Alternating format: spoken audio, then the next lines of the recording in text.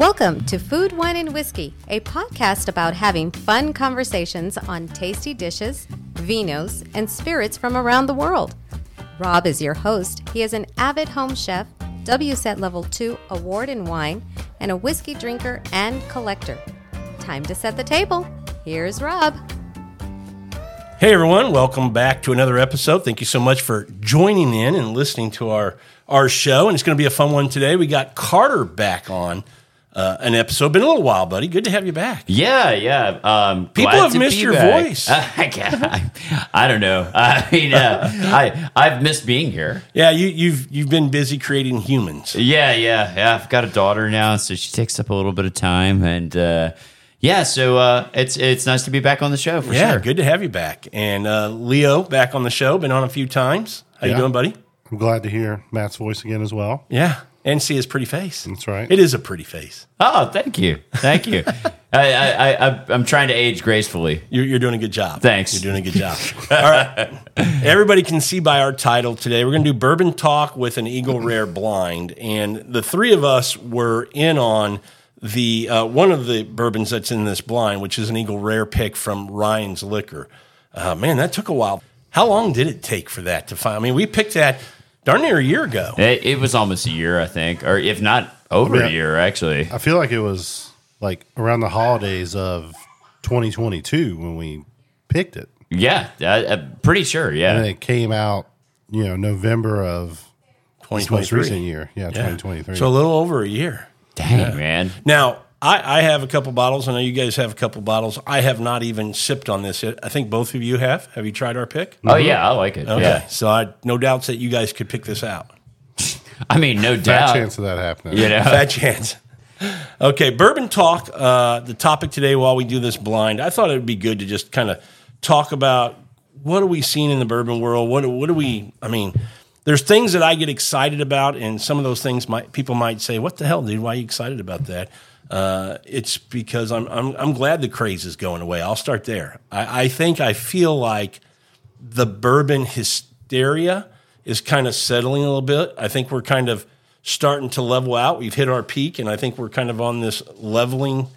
And the only reason I think we're not on a downward kind of trend is I still think there's a lot of younger people getting into bourbon, and that's just kind of keeping it afloat where it still has some hype to it.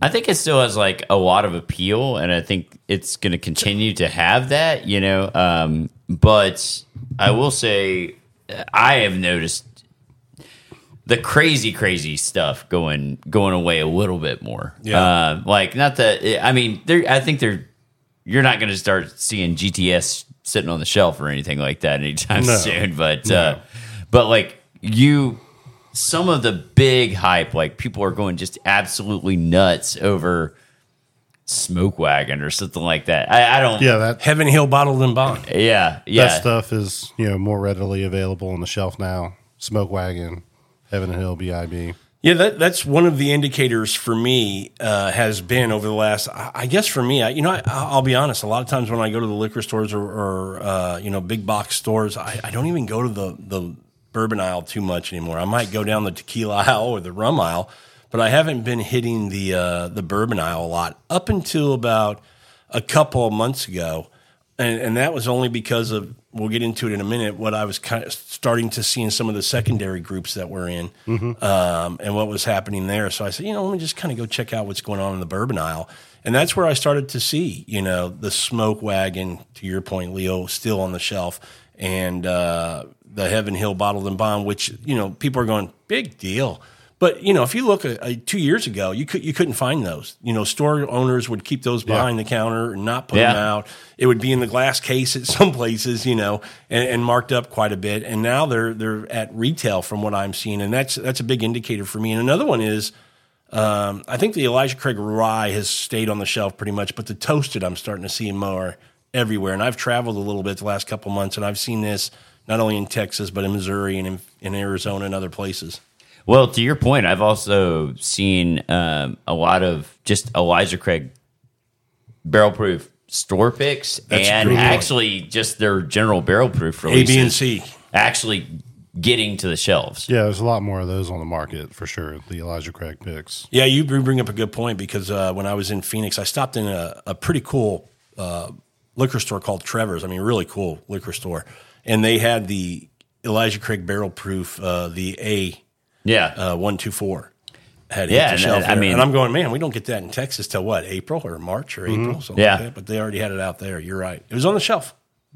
Yeah, I mean that's an indication for me. And then I'd say like the big thing is I'm starting to see secondary prices falling on stuff, just in general. I mean things that like GTS, it was like $1,000 or more in some cases. It's now settling down into like the $800 range. People are laughing at you, Carter, going, settling down to $800? Yeah, I know that sounds nuts, but I mean, because retail on that is what? Retail. Oh, I mean, $139, a little over $100. Yeah. Yeah. Well, I think it depends on like what bottles, right? So some are maintaining a good premium. There is big drops in other stuff.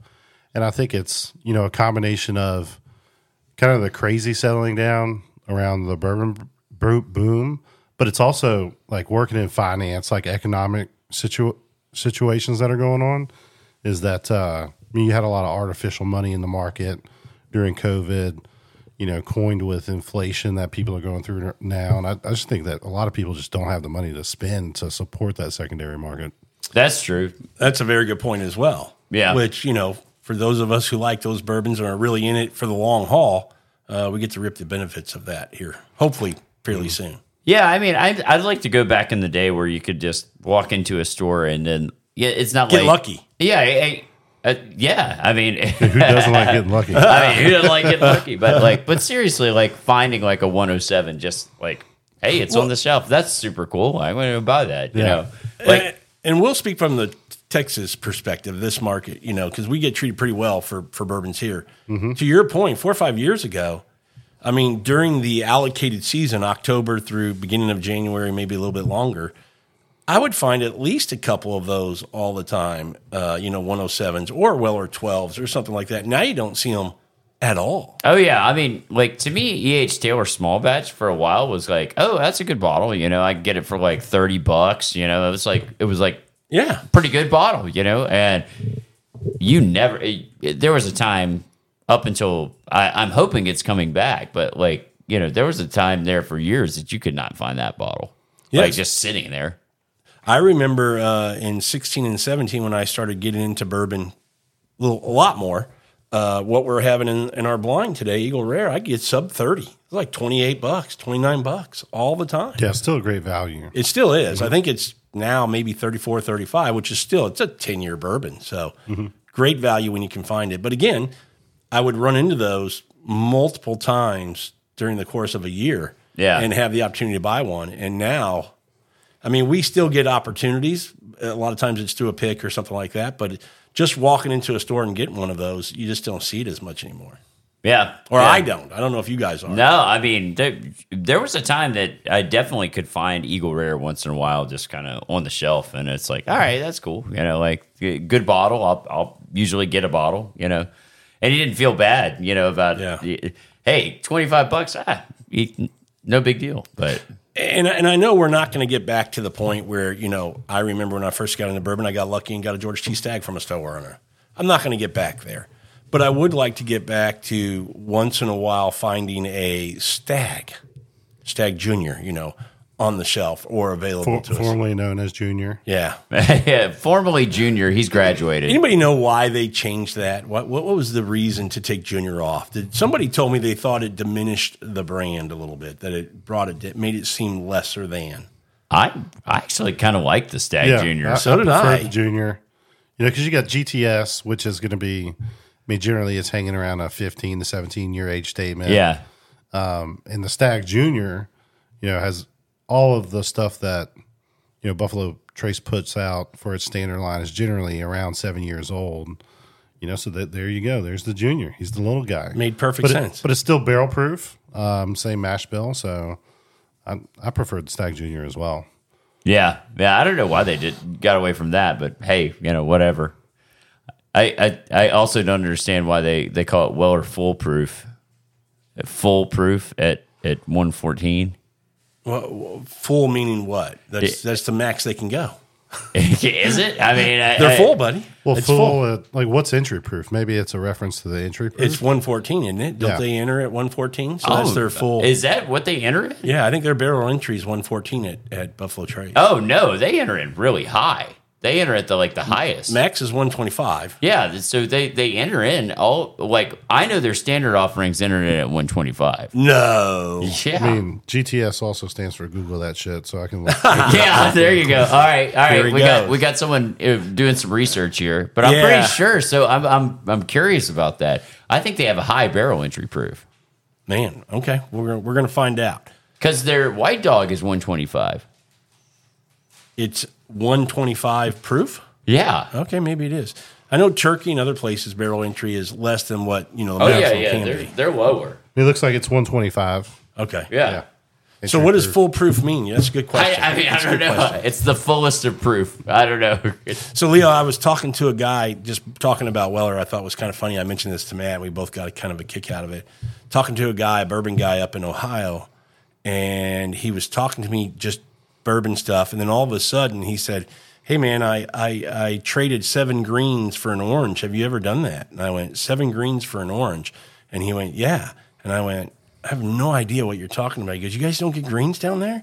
And I go, I've never heard any bourbon called green. What are you talking about? Obviously. Yeah, the Weller Special Reserve. Yeah, have you heard this before? Single barrel. The greens. So, I mean, people try and trade up all the time. Usually it's, exercise and futility.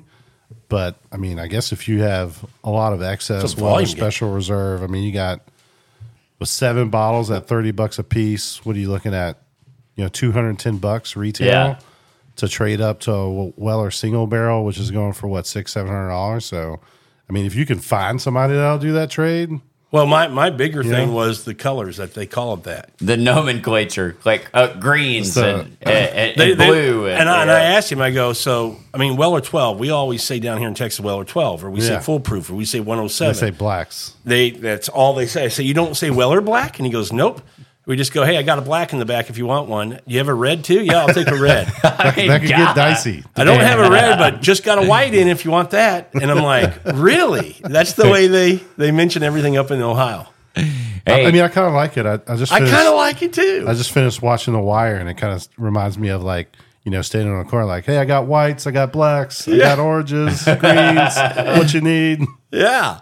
I was telling Matt that. I was like, because he caught me off guard when he was like, man, I traded these greens. And I was like, traded greens? That's what threw me off. And he was talking to Weller Special. It would have thrown me off as well. I would never reference Weller bottles by the colors. Yeah. So he said that is the chase the rainbow, right? Chase the rainbow. You got horsey tops, you can chase the rainbow. I wish they'd stop profiling these Wellers, man. That's what I was going to say. Like the Stag Junior, removing the junior is just, it could have just been like, hey, it's marketing, right? We'll make sure everybody rushes out to buy the last of the juniors, and then they'll want to get the first edition of the Stags.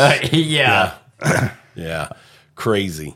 So, but seeing those, what else you guys got? Any other topics that jump out to you? I'll throw one that I had. I know I just asked you a question. I'm jumping in, but you go ahead, Carter. You got one? Yeah. I mean, I guess that. Is the thing with all the non-distilling producers also diluting the market and craft, and even if they're producing their own craft, I tie them in together. Yeah, I mean, do you think are those guys going to stay? No.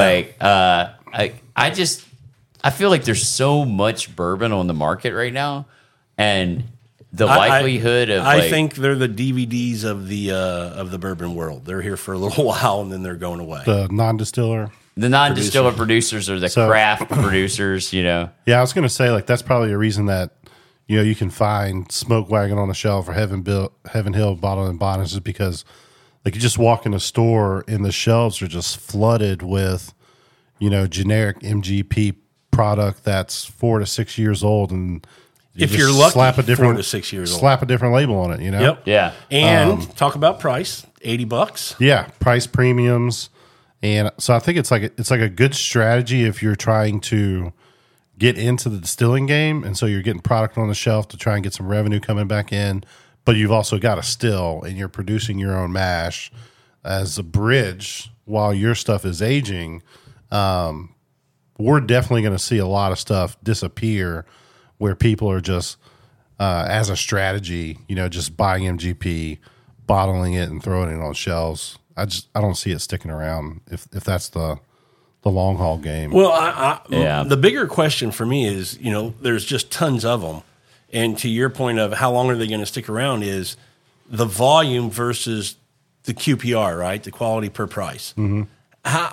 I'm not paying $80 for a 4-year-old bourbon from some of these players. And I get, hey, support your local guys, support the little guys. I get all that. But financially, it's got to make sense. I'm just not going to dump money to dump money. I mean, I can go get Rare Breed for $45 still. Yeah. That's 6 to 9 year old bourbon. Why would I ever pay $80 for a 4-year-old bourbon? Well, I would say, I wouldn't necessarily call it supporting the little guy if they're not using it as a means to establish their own product, right? Mm-hmm. It's just kind of like a cash grab. And then you got to think about, the people that are doing that, who is blending it or who is picking out the single barrels, and, what kind of trust can you put in the selection process of the product that you're buying at a premium for a younger age product as well. Yeah, I guess it's just the market is so diluted with so many different brand names that I'm totally unfamiliar with these days. I mean, honestly, if I were to go to the liquor store, I could identify, I don't know, half of them. I mean, some of the brands on there, I don't even know what the heck they are. Unless it says it's comes from Indiana, which some of them do, but I really have no idea. And they're new distillers for a while that were just popping up all the time there. And to Rob's point, they're trying to make 60, 70, $80 on a young whiskey. I mean, maybe that works if there's just so much craziness going on in the market, but I think things are settling down, and I don't know where those guys are going to be. Yeah.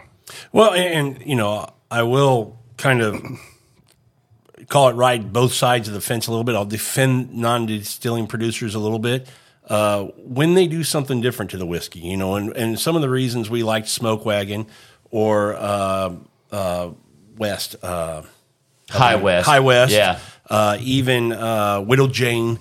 They would get some juice from MGP, but they would do some cool stuff to it, make it unique, make it their own. And I was okay with that. The only other thing I would add to that is age. We have a friend, Christopher Hart, who has done some non-distilling producing stuff, but it's, 14, 15-year-old bourbons or 6, 8-year-old ryes, still at a pretty good price, for what you're getting there. Those are some exceptions that I would say. Yeah, they're looking at finishing some of the ryes as well. I think, you mentioned High West, so that's they have transitioned into using their own distillate. And then if you think about, some other brand like Smooth Ambler, right? Not big as a topic of conversation for what we were just discussing. They started out with a lot of MGP product, a lot older, so you saw higher age statements as they had that inventory on hand. But they've also transitioned into their own distillate as well. Or are they making their own? Because I knew that they were. No. You're saying Smooth Ambler. I'm thinking of Old Scout. They're known for going out and finding barrels that they like and then bottling it. Mm-hmm. Yeah. Yeah. Well, I did know about the High West thing, and I think that this is the first year that they're doing it. I think this year is the year that they've been blending in their own distillate. Yeah. This may be the first year that they've gone straight to their stuff. Yeah. Yeah. Well, and it's going to change. I mean, there's no way around it. I mean, if it's going to, hopefully it's better, but it is going to change the product, change distilleries. I mean, it's going to change the product. Yeah. You talk about the financial side of it, and a lot of these bigger producers like Buffalo Trace and other big producers have expanded production and are, somewhat playing I don't want to call it a risk, but taking a chance that the market's going to stay here for long enough that when they build and produce this bourbon and let it sit for a while, people are still drinking the brown juice. Yeah, I mean that's a very valid point, right? Is the demand going to be there once their expansion is complete? Because they are going, they're pushing all the chips to the center of the table. Yeah. Another way to look at it is just like economies of scale, right? So if you look at people that are just trying to get started up, and they're putting out source product, but they're still trying to make their own distillate and barrel it and waiting for it to age, is you got like Buffalo Trace, where they can keep the values down because of the economies of scale and having so much product on hand. And then even if, the demand drops long term, they may be able to put out so much juice that everybody else goes by the wayside, and they could be like the last player in town, right? Where they're like, hey, my cost per bottle is so low, I can keep the value down, and the quality is so much higher because I have all the stock aging as well. Yeah, I mean, for sure. And I think this has happened throughout history in different markets. I mean, the market gets crazy and gets wild. Mm-hmm. Lots of new players enter in. As trending, like with business, things expand, things contract. Yeah. The stronger people who enter into the business, that have a good product that is going to stand the test of time, they won't fail. They'll keep their business. Mm-hmm. But like a lot of the guys just trying to jump in and get a quick buck, I mean, they're gonna fall off. Saying that, it's funny. It's like you think about like the old overhaul is like one of the things that some of the companies have done, in the last 5-10 years is they'll revive an old distillery, bring back the name, the story, but it's a completely different product. Yeah. Think about like maybe 20, 30 years from now, there's going to be somebody that like opens up a business and revives the brand from like this MGP source product. Yeah. That would be fun. It's just funny to think about. I think about Peerless being one like that. Correct. Yeah. Yeah. Mm-hmm. Yeah. Well, talking about Weller, I do want to mention, you bring up a very good point, Leo, that for me, I've always appreciated Weller not getting into the hype game, if you will. I mean, from their prices have stayed the same from, I don't know if you want to call it their lower level, but, they're $30, $40, $50 bottles when we talk about Eagle Rare and each Taylor small batch and things like that. Really haven't, they could put those things retail $100 each and they'd still fly off the shelf, and they haven't done that. And on their higher end bottles, they've kept those prices. We like just BTAC. Talked about. Yeah, everything's a little over $100 if you can get it at retail. My question is, do they have anything that's just played to the Taylorism that we see? I mean, I think about like Wild Turkey with the Rick House release at $250 a bottle. I would say it's like what you're talking about, the green versus orange, is that from a marketing perspective, they definitely played to the boom and all the different just color labels that they have, right? So hey, getting a bigger portfolio of some different I'm good with that, but their price point, $50-$60 still a bottle, where you go, Wild Turkey's done the same thing, and the Rick House is $250 a bottle. That's what I was going to say. Yeah, Rick House and like the Traditions was like $400, right? Yeah. Yeah, Master's Keep is expensive. $200 a bottle now. It used to be about $130. Now it's up to around $200. Yeah, I mean, Turkey's kind of leaned in on the Taylorism a little bit more. Jim Beam's come out with some things that are younger whiskeys that they're around $200 a bottle because it's a special release. The hardened stuff. Yeah, the hardened stuff. And one of them was like super, like 2 years old, right? Yeah, $200. Like, what? Yeah. I mean, I could see what they were doing to like have different ends of the spectrum age wise. Like, hey, here's a really young one. Here's a really much older one as part of like a similar release. But the pricing point, like maybe charge a premium for packaging, and put it at $50-$60. But I'm not getting anywhere close to that 2-year-old whiskey for north of $100. I mean, 2-year-old. Can you imagine 2-year-old whiskey for over $100? I bet they couldn't keep it on the shelf. Oh gosh. Yeah. Crazy. Here's a brand from Jim Beam that I think flies way under the radar and has for as long as I've been in the whiskey game. When they had the picks back, several years ago, you get 14, 15-year-old picks, the Knob Creek line. Mm-hmm. I think it's still great value. You can get the 9-year 100 proof for still around $38. Yeah, that's pretty good. 12 years around $60. Yeah, that's still pretty good. Knob Creek's kind of a go-to for me. Like, just if I just want to grab a bottle that I know is always going to be there, and to have a 9-year age statement, for that price point. And the proof. Yeah, and the proof. I mean, that's pretty good. Yeah, it's a good grab. It's really good. But anyway. Okay, what do you say we dive into the noses on this while we I'm keep ready. talking? All right. Guess we could have been doing that. It is a great smell. That's what she said. Little baking spices. Definitely that cherry. I mean, that cherry is amazing. It's getting kind of like a lighter nose on B. Me too. I mean, it doesn't have the ethanol on it like A does. Doesn't have that bite. Ooh. All right. I know who my nose contenders are.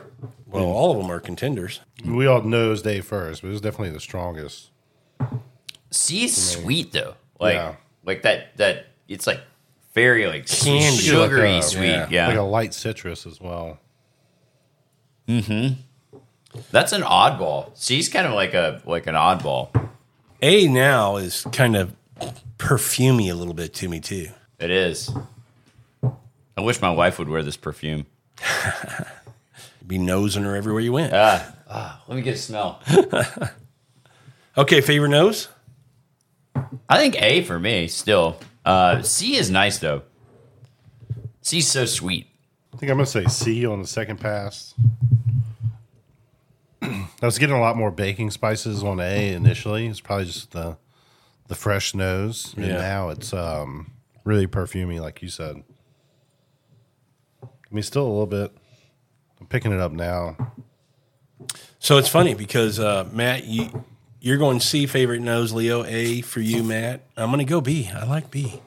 Yeah. Oh wow. Okay. All right. So very now- much a split Now decision. going back, I'm picking up some of the more, like, it's more full-bodied on A. Yeah. See, to me, B doesn't have that big punch up front, but to me, it has some depth, and I like the fullness, the roundness of it, and it's just kind of hitting with me. All of them are kind of getting, and I mean, you can get like you get palate fatigue, you get Nose nose yeah. fatigue as well. But I'd say that A is kind of rounding out a little bit, and I like it as it's rounded out. C's really strong.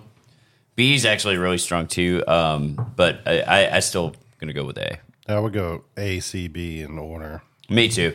A C B now would be mine. I'm going to go BAC. BAC. Yeah, I got your back. All right. right, Blood that's pretty alcohol good, huh? content. Yeah, whatever. I'm going to go TCB, taking care of business. Yeah. All right. So we're gonna taste them or what? No. We're not tasting today. Oh, we're just nose winners. We're Okay. Taste them at will. Okay. That's the next episode. Okay. next Cool. cast. Let's keep them hanging. Yeah, let's keep talking about. Tell me what you was there any indication, Leo? You go every year, and for folks who are listening to this that don't know, Specs is a huge box store in the state of Texas, and they may be in a few other states now. I don't know, but they're definitely dominant in the state of Texas. And here in Houston, and I think they do it in San Antonio, and they may do it in the bigger markets like El Dallas. Paso and Dallas. They do their drop every year. And over the last few years here in Houston, it has gotten ridiculous. It has gotten out of control with people waiting in line for days. And people might have thought I was going to say hours, but no, it's days. They Yeah, camp days. out with tents. This year was no exception to that happening. What was a little surprise to me from what I heard, and you went, so you can tell me, was the bottles that were available that they waited out for. It wasn't quite as the higher end allocated bottles that we'd seen in the past, is what I heard. I mean, they still had higher end allocated stuff, and Did they have some full proofs from each Taylor? Did they have some Yeah. some BTEC stuff? I mean, there's people, like that first wave of people, so if you think about like logistically, the way they have it set up is you kind of like snake around the store in line. Everybody goes through, you pick which products you want. The beginning of that all the way to the end is going to be mostly some shelf stuff like Stag Junior, mostly picks. And then when you get to the last little station, one of the last couple stations, there's just like a table with a bunch of allocated product on it, right? And so there was people that came out with BTAC, E.H. Taylor Barrel Proof, Four Roses limited edition, your Russell stuff. And it was like you could grab one thing from that table, the high-end table, right? And so there's people that definitely came out with that stuff. And in terms of... Was there as much of it as you've seen in years past? I mean, I really didn't pay attention to is there much of it. You talk about people camping out days in advance. I'm not the type. I'm not going to do that. Like situationally, I wouldn't want to put up with the hell I was going to have to pay when I came home. Yeah. But I just wouldn't do it anyway. Like if I was just like a single guy, I'm not going to go multiple days in advance. Well, and my thing is, there's a couple ways you can look at it. One, you want a really good bourbon to drink, or two, you want a really good bourbon to flip. I'm not a flipper, so I wouldn't do it for that reason. Maybe to drink it, to have a cool bottle that's, just very hard to find. But I don't think there's anything worth my time, 3-4 days to camp in line on the hopes that you might get something depending on where you are in line.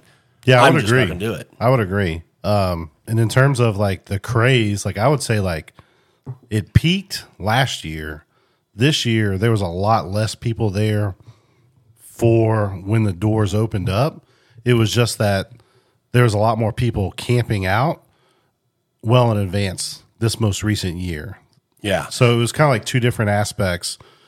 I think last year, 2 years ago, we all got there, around a similar point of time. 4 in the morning. Yeah, the day of, right?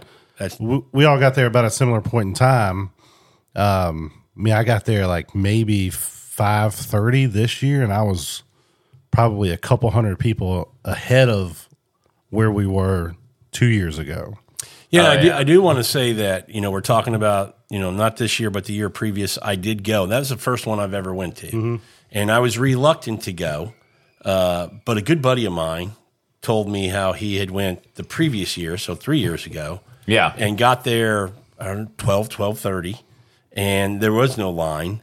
And he just walked in, Carter. Yeah. And got like Stag Junior. Weller and 12. Weller 12, 12, Eagle, they had... Probably like a 4 as a single barrel pick. Yeah. Yeah, got all these great bottles. So you were like, and rightfully so, hey, Rob, if we get in line early, man, who knows what we're going to get? And I was like, sweet. Okay, well, I don't really want to do it, but if you got that at open at 12:30, 1 o'clock, let's go. Oh, yeah. And we were 6 blocks deep. Hey, there's a guy that I'm not going to name on the show. I saw him go through the line multiple times. Oh. And then he got his wife to go through the line. Yeah. Oh, I don't even know who you're talking about. I thought I might. Yeah. But we'll talk off air. Wouldn't be me. Yeah. I can tell you that much. When I saw that, I was like, and then I saw posts like within 30 minutes. I was like, I have a good guess. I think I have a good guess, but we'll talk later. Yeah. But my point is that, I was expecting to get in there, being in line. Maybe, the store opens at 10. I thought, well, we'd be in well before noon. We were so long on that line. We didn't get in till after 1 o'clock. You remember that? Oh, yeah. I mean, we were literally there like all morning. That's what I'm saying. Like, 2 years ago was nuts. This most recent year was nothing compared to that. We walked through the store. What did I buy? 1 or 2 things, maybe. I bought a store pick Blanton's and the kosher, the weeded. Yeah. And that's all I bought. Everything else, it was just like, no thanks, no thanks, no thanks. It was an old Forester pick or this. I have enough of those. I don't need to just buy stuff to buy stuff because I got in line. They had a ton of no thanks stuff again this year. Did they really? Yeah. Did they? I mean, you think like what we were talking about earlier about, some of the source stuff that is picks, So I was just wondering is where it went from 2 years ago, the hype and not having stuff that, I wanted getting through there at the point that I did to this year. Did anybody come in late this year? I mean, at 12:30, 1 o'clock, was the line gone? When you talk about it wasn't as long? Well, we had, we know somebody who went at around noon and still got some pretty good stuff. Really? Yeah. See, I just can't get lucky with my timing, I guess. This year might have been the year to do that again. But I think that's another indication that, I don't know. I don't know if that is or not, that the bourbon is kind of, is there anything you take from those kind of drops that tells you bourbon's on the downward tick? do think that the market's softening, and I think the craziness is softening. You're always going to have the nuts that camp out. Like, you're always going to have those people. But, I mean, overall volume of the line, right? Like, to me, this year, like, I didn't go this year, but, like, I've heard from multiple people, it wasn't as bad. Like, just, it wasn't. Yeah, it was not as bad. You know, and talking about, like, some of the nut stuff is, I was talking to Rob about this Facebook group called Tater Tales that'll kind of, like, make fun of some of the crazy people. You know, in recent post on there's a guy that camped out days in advance in Alaska for a drop in negative 40-degree weather to get a couple Blantons. Are you serious? Yeah, to get a couple Blantons. And so you just kind of like, you know, there's still going to be the outliers, like Matt said, that are going to, you know, go full tilt to get a bottle or two. Yeah. You know, when I look at those drops, I don't really walk away from it with my satisfaction level being what did I get and what did I not get.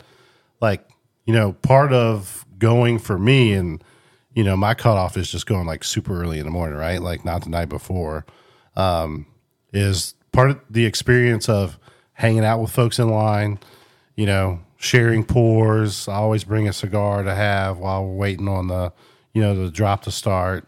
And if I get one or two bottles that, you know, I'll enjoy, then, I mean, it's more than worth it for me.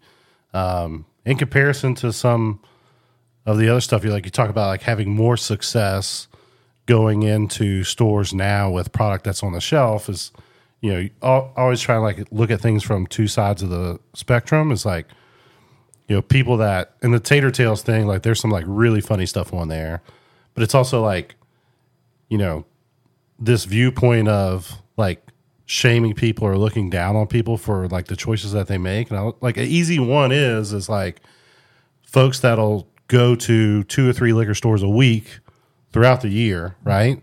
And then saying like, oh, well, I would never go to a drop. That's not worth my time is worth so much more than that. I'm just like, all right, well, what are we talking about? You know? Yeah, right, exactly. No, I'd say like, you know, for me, I know this can. Some people aren't going to like this type of comment. I'll just buy something on secondary. Yeah. I mean, honestly, you know, like if I just want something, like to your point, I think when we went that year of the drop, I got a little irritated on that year just because it took so long to progress through the store. Yeah. I mean, I think that was annoying, you know. If I would have been out of there by like noon or even before noon, like 11 or something like that. But that's definitely part of it, yeah. Well, we had wives. We set expectations that, hey, we're going to go early. We'll be back early. Absolutely. I mean, shit. I mean, you know, because you have kids, Leo. Like, you got responsibilities there. You know, you can't just drop your shit and, you know, just be like. Well, then you and I hit that line. He's like, okay, well, we've been here this long. Do we just bail? Yeah. And we were like, well, shit, we've been here this long. We got to stay in line and get something. Yeah. And I mean, it felt like the line wasn't moving for the first 2 hours it was open. Yeah. It felt like it took forever. And that was frustrating. Took away from the enjoyment. But I agree with you. Yeah.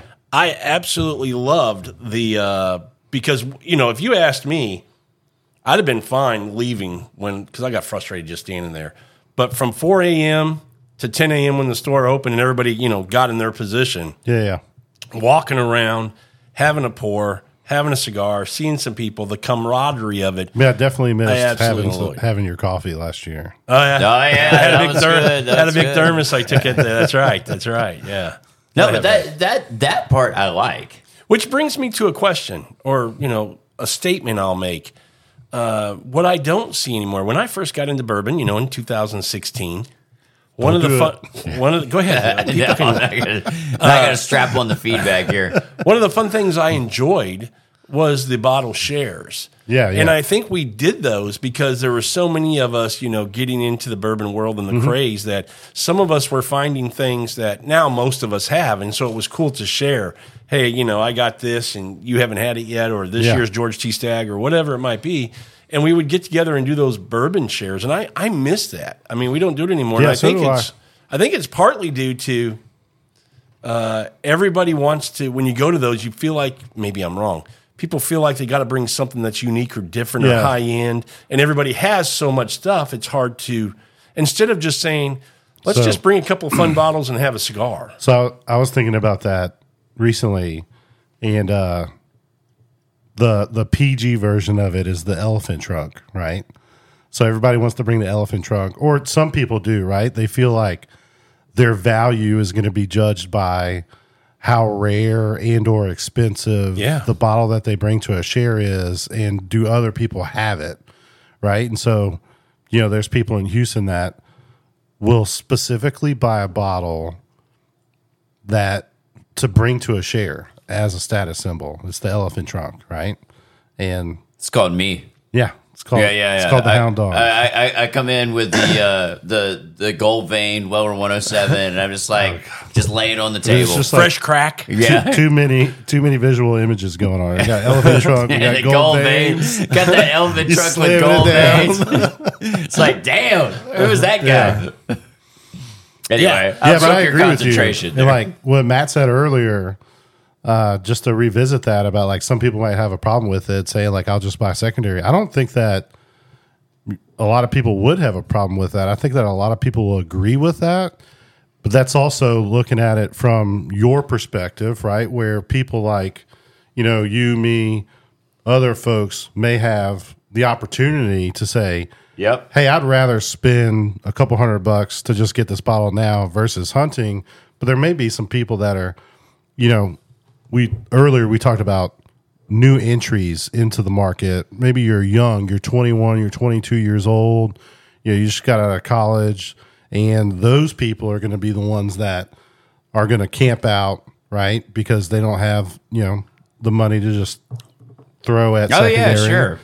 And that's also is just like kind of looking at it from both sides is, the big thing for me is just like for people to be not so quick to make judgment on other people's choices without knowing what's going on, Yeah, I think that like a lot of people think like, you just, like buying stuff on secondary, you're just some rich asshole that, like, whatever, didn't give a crap, Which may not be true as well, right? It's not necessarily true, but like you have to think about. I'm going to connect your two stories. To your point, if I want something, you're just going to buy it on secondary. Yeah, and you say that because you go, "What's it going to cost me to drive around for a year?" Yeah. To your point, you made the note of the guy who twice a week he's in the same liquor store or multiple liquor stores checking for the course of a year.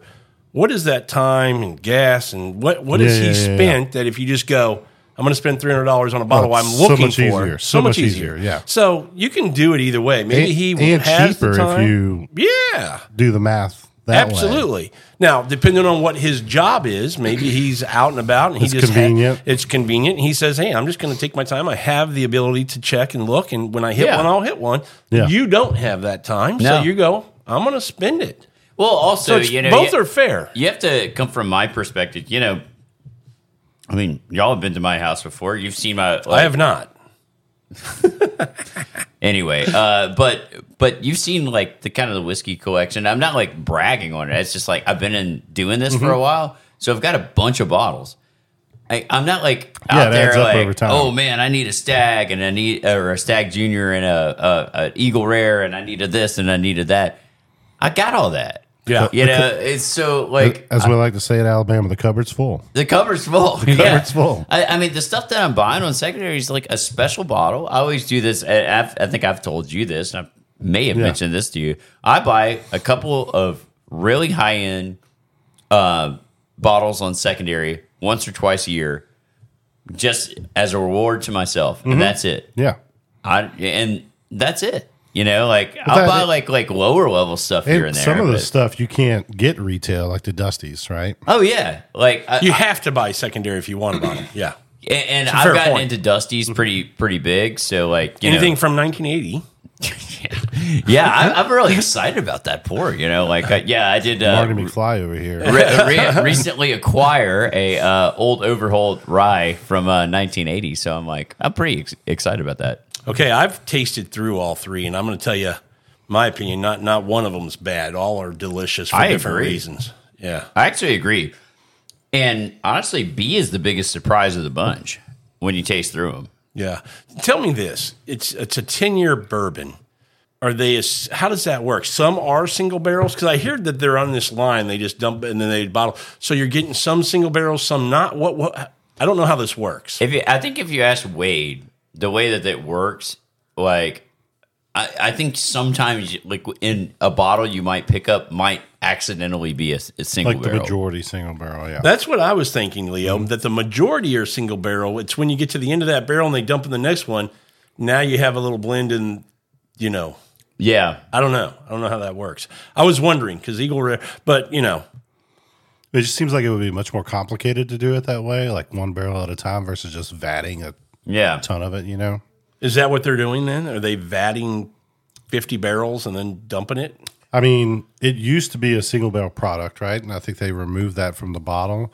And based on what I've heard, is similar to what you're saying, Rob, is where they're just like dumping one barrel at a time. It's kind of what I heard. And then there's some runoff there from one barrel to the next where it's not going to be like a true single barrel. That's kind of what I heard. Okay. So, Yeah. That also, fun fact, was confirmed. Eagle Rare is all aged on the first floor of the rick house.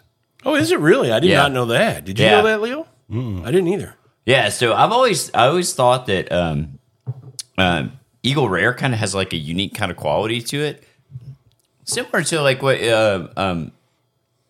I guess the lower like it kind of goes down to proofing down, right? Like if it's on a like lower in the rick house, you're having to add less water. Mm-hmm. If you're higher in the rick house, you're having to add more water to proof it down. So with Eagle Rare, you're getting less water added to it, which I always thought it like imparted a better flavor to the whiskey. I'll tell you, the flavors on these are awesome. I'm enjoying all three of them. Not one of them Yeah, is me off-put. too. I've had some Eagle Rare picks that are a little off-putting that I go, not my favorites, kind of like Blanton's. But these three that we have here today, and let's talk about what they are. There are two Ryan's liquor picks. One that we all participated in here recently that just came out a couple months ago. And then one from, was it last year or a year before? A couple years ago? Matt, you brought that one? Yep. And then another liquor store here in town that we like, Longhorn Liquor. Yeah. And Mike Williams and his pick. That's got to be 3 years ago. 3 or 4 years ago, something like that. The three that we poured, we got the Ryan's, Longhorn, and the Twin. Yeah, we probably need to have those on the table. Oh, okay. So we did. Sorry, I just bumped my Watch head. yourself. Yeah. You want to grab those bottles? Yeah. Okay. I'll do that. Y'all keep talking. We can talk while you're gone? Yeah, I guess. Okay, so we're kind of talking about picks. And, Bourbon Talk with this episode, we're talking about kind of where the bourbon world is.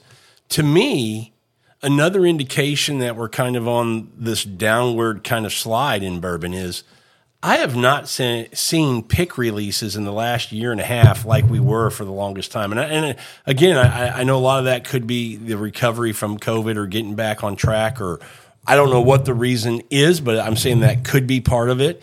But it used to be, we're in Houston market, big market, a lot of liquor stores. Used to be, you would hear every couple of months of somebody releasing a Four Roses or an Elijah Craig or a Russell's Reserve. I mean, I haven't seen a Russell's Reserve pick in the market for 3 years, it seems like. Yeah, I mean, Russell's has been pretty dry for a while now. Even the picks that they are doing, they were limiting to sending out samples instead of going to the distillery. I think, like, you think about specs, like one of the things that they've done is they've adjusted from releasing picks throughout the year to holding them for the drop. So, like, for example, they had 10 private barrels of Four Roses. Oh, wow. Release at the drop, right? And so if you think about, like, they could have released one almost every month throughout the year versus holding it for the drop.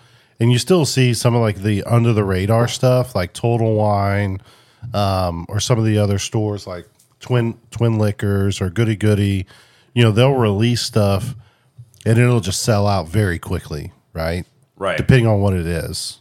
Four Roses for sure, Weller Full Proof. So I've seen picks, throughout the year. Longhorn just had a Weller drop where they dropped a Full Proof, an Eagle Rare, and some other picks as well. So I guess I'm just saying I don't see them. I don't see the on the Facebook groups and things as much as I used to, where it would be like, hey, next Saturday we're dropping, a pick from Eagle Rare and a pick from Elijah Craig or something like that. You'd see that at a lot of liquor stores. You'd be like, man, I'm going to go get in line and see if I can get one. I think, I don't see that a lot as well. It does happen, right? And I think that may be like one of two things, right? The first thing would be is that kind of the fatigue for us when you talked about earlier, like, hey, when I walk into a liquor store, I'm not going to the bourbon aisle. I'm going to go check out tequila. I'm going to go check out rum. And it may be a similar thing, like when you do have downtime, instead of going to HBS and looking through drops, maybe you're listening to, Joe Rogan do his latest podcast, who doesn't need my plug. Or Food, Wine, and Whiskey. Or Food, Wine, and Whiskey. Yeah. Food, Wine, and Whiskey. Yeah, that would be a good plug. Yeah. That's the first thing, is just kind of like the fatigue of what our attention is focused on. And then the second thing would be just the sheer amount of volume that's in some of these groups now, right? So like if you look at when we got into HBS a couple of years ago, there was I remember they were like, hey, we hit our 5,000th member today, right? And now there's almost 20,000 people in HBS. Is it almost 20? I thought it was a little over 50. Dang, I'm so if you look at like just the sheer volume of post, the stuff that's going to come up on our feed may not be the drop, but it may be one of 100 posts that day, if that makes sense. HBS did release a pick this past Saturday, yesterday. What was that? A Blue Note? Blue Note. Yeah. That's one I've seen some pics of. I've never even tried that bourbon. Yeah, I think it was done by the Bourbon Babes. Yep, sure was. Do you see how many people we have? It's like almost 16,000. 16, yeah. Yeah, that's still a lot, though. I mean, like when I joined, it was well under 5,000. Yeah. And it's tripled in a few years, which is good. And honestly, I'd say this. I think the pick craze is kind of fallen off a little bit. People were nuts about picks. Now, Four Roses, I think I'm going to put in a different bucket because their picks are so unique because of different recipes and all that kind of thing. But I would say the picks in general, man, that's fallen off big time. And I would say if the picks were still as abundant as they were, I'd probably still be more hyped than I am with bourbon because I really enjoyed the picks, especially Four Roses picks. I mean, I love when you can get one of the Four Roses picks or a Russell's Reserve pick or, That's what I'm saying. Like if you use Four Roses as an example, they're allocating more product to the private selection program than they ever have before. So that the increase in demand may mean that, there's more private selections across the United States. Like they do more barrels through that program, but maybe it's more spread out because the demand is, and that might be part of something that you're seeing, Yeah, I mean, we're talking about Ryan's Liquor where we enjoy picking for on occasion, and big shout out to Bo for letting us do that, and Ann for letting us do that. But year after year, or for 3, 4, 5 years in a row, he was getting a Four Roses pick, and that was one we could always kind of I don't want to say count on, but had a good chance of getting a bottle or participating in. And he didn't get one this last year, and I don't know that he's going to have one this next year. And, the last 2 years, I don't think it was. Like I said, I mean, Four Roses has a lot more barrels in. So I think he could have easily has had one the last 2 years. Yeah, but for whatever reason, we won't get into that unless you want to. No, I'm good. Yeah, he hasn't had one, and so that's been a slight disappointment for me because I've always enjoyed the Four Roses picks, and he had them there for I don't know what 4 or 5 years in a row. You guys were yeah, and so it was just kind of Russell's. He was doing Russell's there for Russell's as well. Makers. Makers are great. Oh man, we didn't do a Makers this past year, which is such a disappointment. Yeah, that's on my bucket list. Russell's and Makers are on my bucket list for Russell's on mine. Makers I've done, Leo. I mean, I don't know how you haven't. God, what a flex! I'm only. Let's get table scraps. I'm used to it. Table scraps. I'm only kidding because this guy's the king of Four Roses. Hey, I'll tell you what. I mean, we went up to do picks. It was in the wintertime, remember? It was November or December or something. You guys like went that? after we went on ours in August. Yeah, so it coincided with Raj Bhakta's barrel purchasing schedule. Yeah. Well, yeah, we wanted to make sure he was there. But but anyway, like when we went and did those picks, and we actually did a great, like I'm not, Stellum was from where? Like, was it MGP or was it Kentucky sourced? Oh, that one was Kentucky.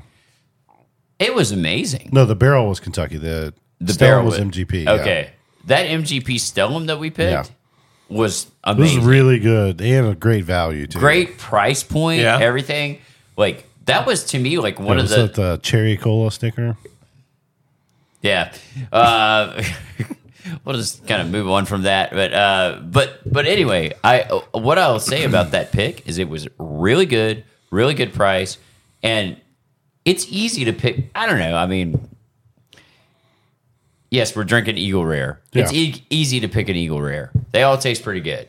Yeah. You know, it's harder to pick an MGP, like just source barrel, and be like, okay, I want that one. Okay, you mentioned your bucket list is Maker's Mark, Russell's. Russell's. Yeah, I mean, those are probably like the top two ones that I haven't done. I've picked Buffalo Trace before, but not at the distillery.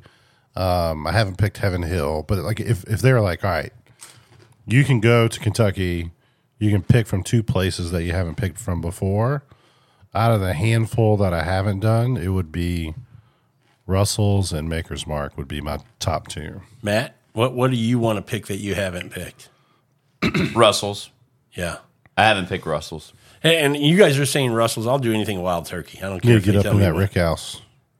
Yeah, I mean, it's like your options are Kentucky Spirit or Russell's, Right, right? and I'm fine with either one. Yeah. I mean, I would prefer Russell's just because I like the 110 proof point on that better than the Both of the picking experiences would be the exact same. It would just be how much Different. they proof it down. Yeah, when they bottle it. Yeah. So I'm fine with either one of those. But yeah, to your point, wild turkey is absolutely on my list that I want to go, and I would love to be able to do a pick there while Jimmy's still alive, and same he makes a little, hey, how you guys doing? You know, little show there. Yeah. Yeah. So if anybody from Campari is watching or listening, Yeah. Please Throw us a hook us bone. up with that. throw us a bone. Hey, also, if Julian Van Winkle's doing picks, Oh, yeah. still, like I shout out to that. I'd like to go with him and pick from his barrels. Get a Van Julian's Winkle. been asking to come on. I told him we'd try to make some time for him. I don't know when, but we try to see if we You can get try him to on the wedge him in schedule. there somewhere? Yeah, somewhere. Yeah, I told yeah. him, give me a few months to work it out.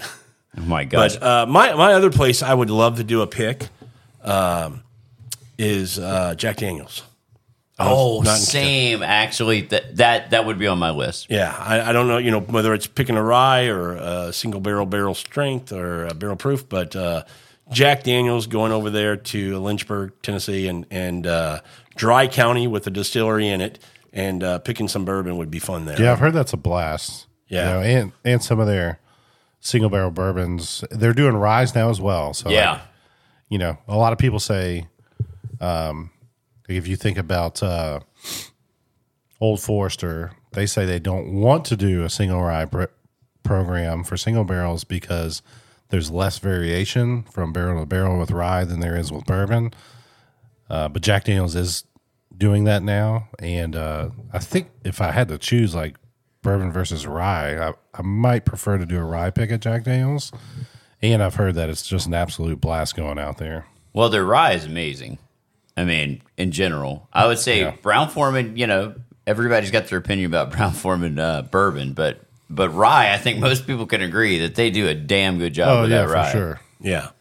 Old Forester's on my list, but if I were going to go back to Kentucky and pick another place that I'd really like to pick, it would be a Knob Creek from Jim Beam. This I've never old done kind- that pick either. It's an old distillery. It's one of the legacy distilleries, and I just think it's got to be a cool experience to go in there and pick something there too. Absolutely, I would think so. Yeah. I will tell you on the Old Forester pick experience, it's a good experience. Yeah, I've done it a the couple way times. the way that they do it, it's nice. The And then table in the Rick House. it's that's cool. The tour, like if you haven't done it, they do like a really top notch tour leading up to getting in the Rick House to do the pick. So if you've been a couple of times and your team has done it before, you can skip that part. But like the whole experience is pretty top notch at Old Forester I'd agree with that for sure. And I've heard Heaven Hills improve their experience over what we've experienced. In a massive way. Good. In a very massive way. Now I'm a Heaven Hill fan. Give yourself a pat on the back there. Yeah, it's because I just shouted out, torched them, torched them. I can flame that place, but it was deserved. Yeah, because it was terrible. It was garbage. It was garbage, but now it's really good. Good to hear that they've gotten things straightened out per your guidance. Yeah, I mean they called me and they apologized and stuff, but I told them, here's how you fix it, and they wrote it down and they implemented it. Yeah. Set aside a couple hand grenades for you. Yeah, they sure did. They sure did. Yeah, and I've got the full decanter set of Old Fitz now. Well, let's wrap up the episode with a couple things. One, are you or do you see people who have been into bourbon with you shifting to different spirits because of, is this kind of, you've kind of just overdone yourself in bourbon and you're trying to, you enjoy spirits and it's going from just chasing bourbon all the time to going, I want to see what's the diversity in the world of spirits. What else can I explore and enjoy, whether it be scotch or rum or tequila or whatever it might be, gins. And then what's your buying habit for bourbons now? What do you guys, are you still buying or do you have so much surplus that you're just kind of drinking and buying is just kind of when you see something unique or different or a pick if you do? Or do you have some standard shelf stuff that, I'm just kind of drinking these standard shelf things and when I run out, I just kind of refill That's those. a good point, Rob. I'll tell you what I drink, like just on a normal basis is George C. Stagg. But no, what I drink most of the time, Maker's Mark cask strength. If I'm going to just pour myself something and it's just a crappy day or something like that, I just want to have a pour, chillax. It's a great proof point. It's not too high in proof.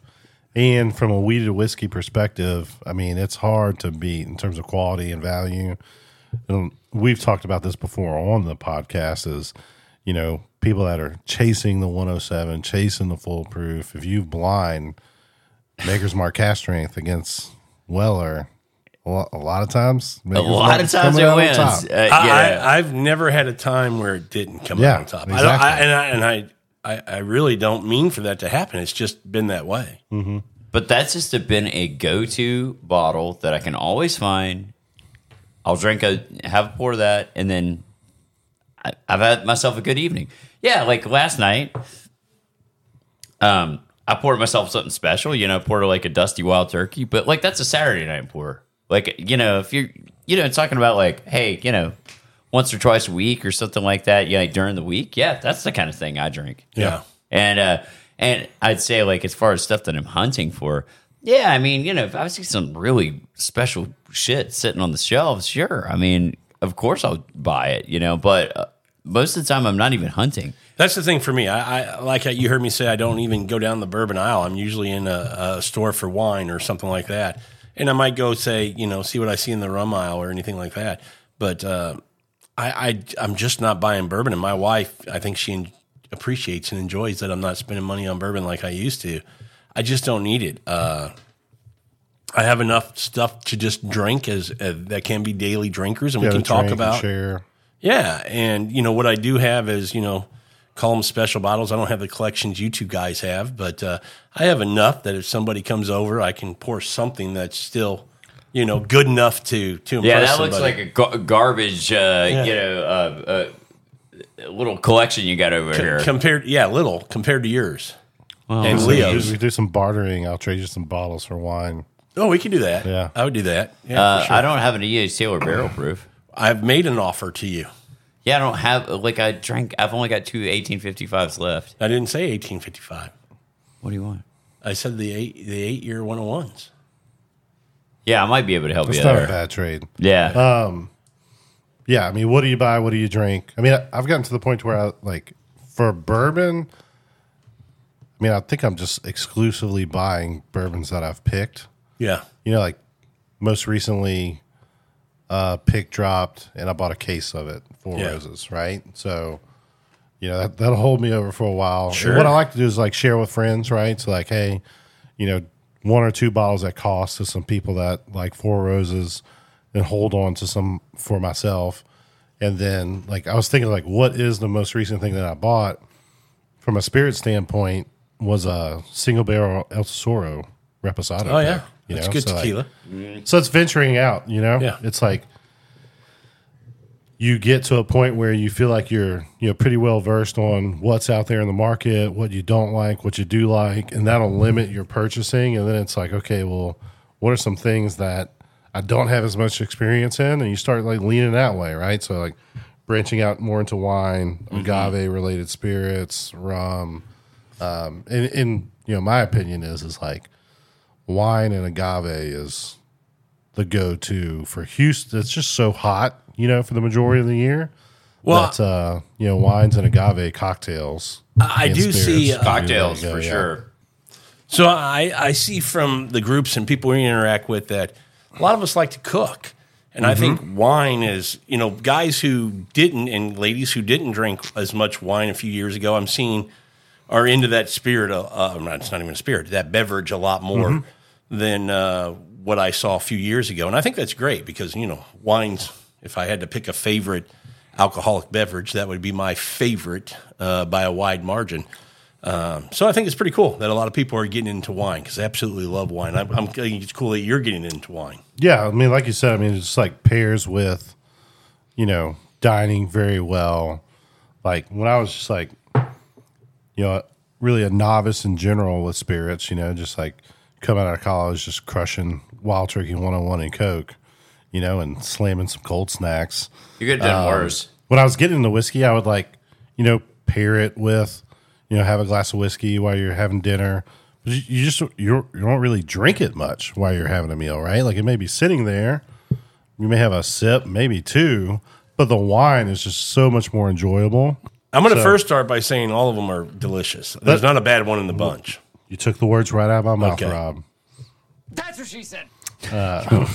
Great minds think alike. So That's what she I said. think that all 3 of these, you know, hold their own very well, and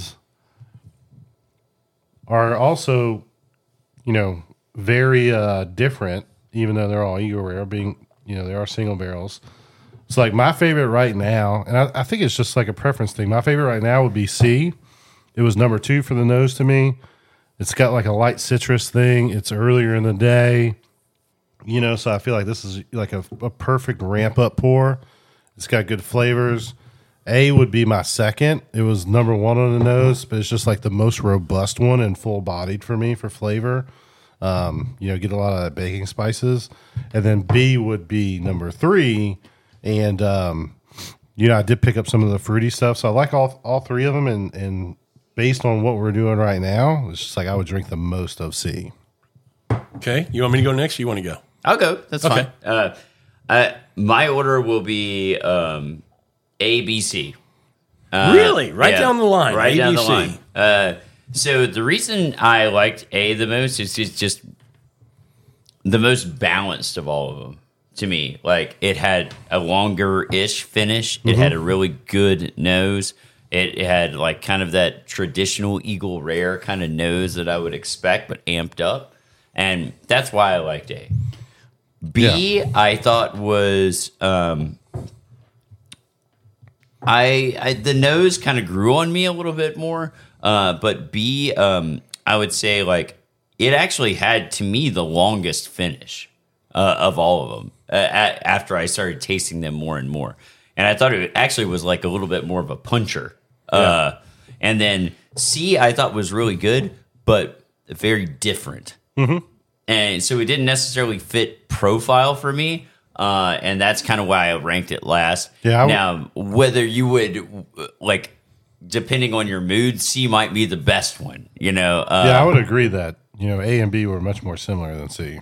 Yeah, it just didn't fit profile, which doesn't mean that's a bad thing. It just means that's just, to me, it wasn't what I was expecting, so I didn't, you know, rank it third. And it's funny that you just made that comment that A and B were more similar than C to you. because like you, and let me start. I think both of you made the point about mood could drive this, and right now I could see any of these, depending on my mood, being my favorite. You know, I could say I like any of them depending on my mood. But right now, my favorite is still B, on the nose and on the palate. But I thought B and C were the more similar pours. And I thought, you know, what I mean by that is I thought this was just high energy. This was like, you know, had some bite to it, had some like, hey, I'm here, punch, you know, and just let me know. Like preference wise, like A would be my like, okay, like my after dinner, I'm winding down, a good full bodied whiskey, you know. B to me was like kind of mellow. Hey, dude, how you doing? Let's just kind of relax a little bit. And it was just kind of hitting me right now. It was just kind of sipping on it, just making me kind of go, just kind of kicking it, just kind of relaxing. And C was kind of somewhere in between where it was like a little bit more relaxed with that, but it had a little, that citrus and that kind of on it, but not as high energy as A. And so, I went BCA as my favorite. Well, B was my. Each of us had a different top pour. Yeah. Yeah. So B was my favorite. C, A was my favorite. And C was your favorite. Okay. Should we do the reveal? Yes. All right. Let me get the key, and we'll do this real quick. Awesome. Okay, Leo, you made a good point. You just said, what'd you say? There's no wrong answer. No wrong answer. Yeah. Getting that crunch on there, boys. We are recording. Okay. All right. Are we live right now? Yeah. Oh, shit. Yeah, we're recording. I'm over here strapping on the feedback. 1, 2, and 3. 1 is Longhorn. 2 is Ryan's. And 3 is Twin Liquor. And if we take that over to here, 1 is, and ours is A. So 1 is Longhorn. A is Longhorn. B, 2 is Ryan's. You're welcome. You're welcome, Bo. That was my favorite, Bo. Yeah. The only one here C who is picked it, Bo. twin liquor then. And C is Twin Liquor. Okay. So A is Longhorn, B is Ryan's, and C is Twin Liquor. All three very solid picks. Yeah. I think that's a good point to make, is that all of them are just really, really good. And like I said, I could see, I really could. I mean, I thought they were all delicious. And when you're trying to pick your favorite, you're really splitting hairs. I mean, you pour any of these on any night by itself, and I'm going to think it's absolutely fantastic and delicious. You could also have the exact opposite, right? So sometimes one pick easily comes to the top. These are all pretty neck and shoulders, even with each other. And I think it just goes to say, like we were talking about earlier, from a quality and consistency standpoint, the shelf products are a great value. But if you see a Eagle Rare, Buffalo Trace, a pick, just buy it. Just pick it up. I would agree with that. Yeah. Yeah, I'd say the Buffalo Trace, if we had 3 Buffalo Trace picks here, we'd have a similar type of result. I do have 3. Yeah, so we need to run that back then. We'll run that back with Buffalo Trace and see how that goes. Yeah. Yeah. Yeah.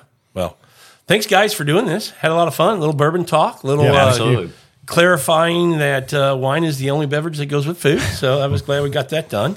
From a closed-minded individual. I mean, let me shut my closet door and get back in there. Yeah. But no, a lot of fun having this conversation, fellas. Thanks for doing it. And we're going to get off here, go eat a burger, and maybe drink a little wine. Or do you want a bourbon with your burger? No, I'll have wine. Thanks, everybody, for listening to this episode of Food, Wine, and Whiskey. And until our next episode, enjoy your next pour. Cheers, everybody.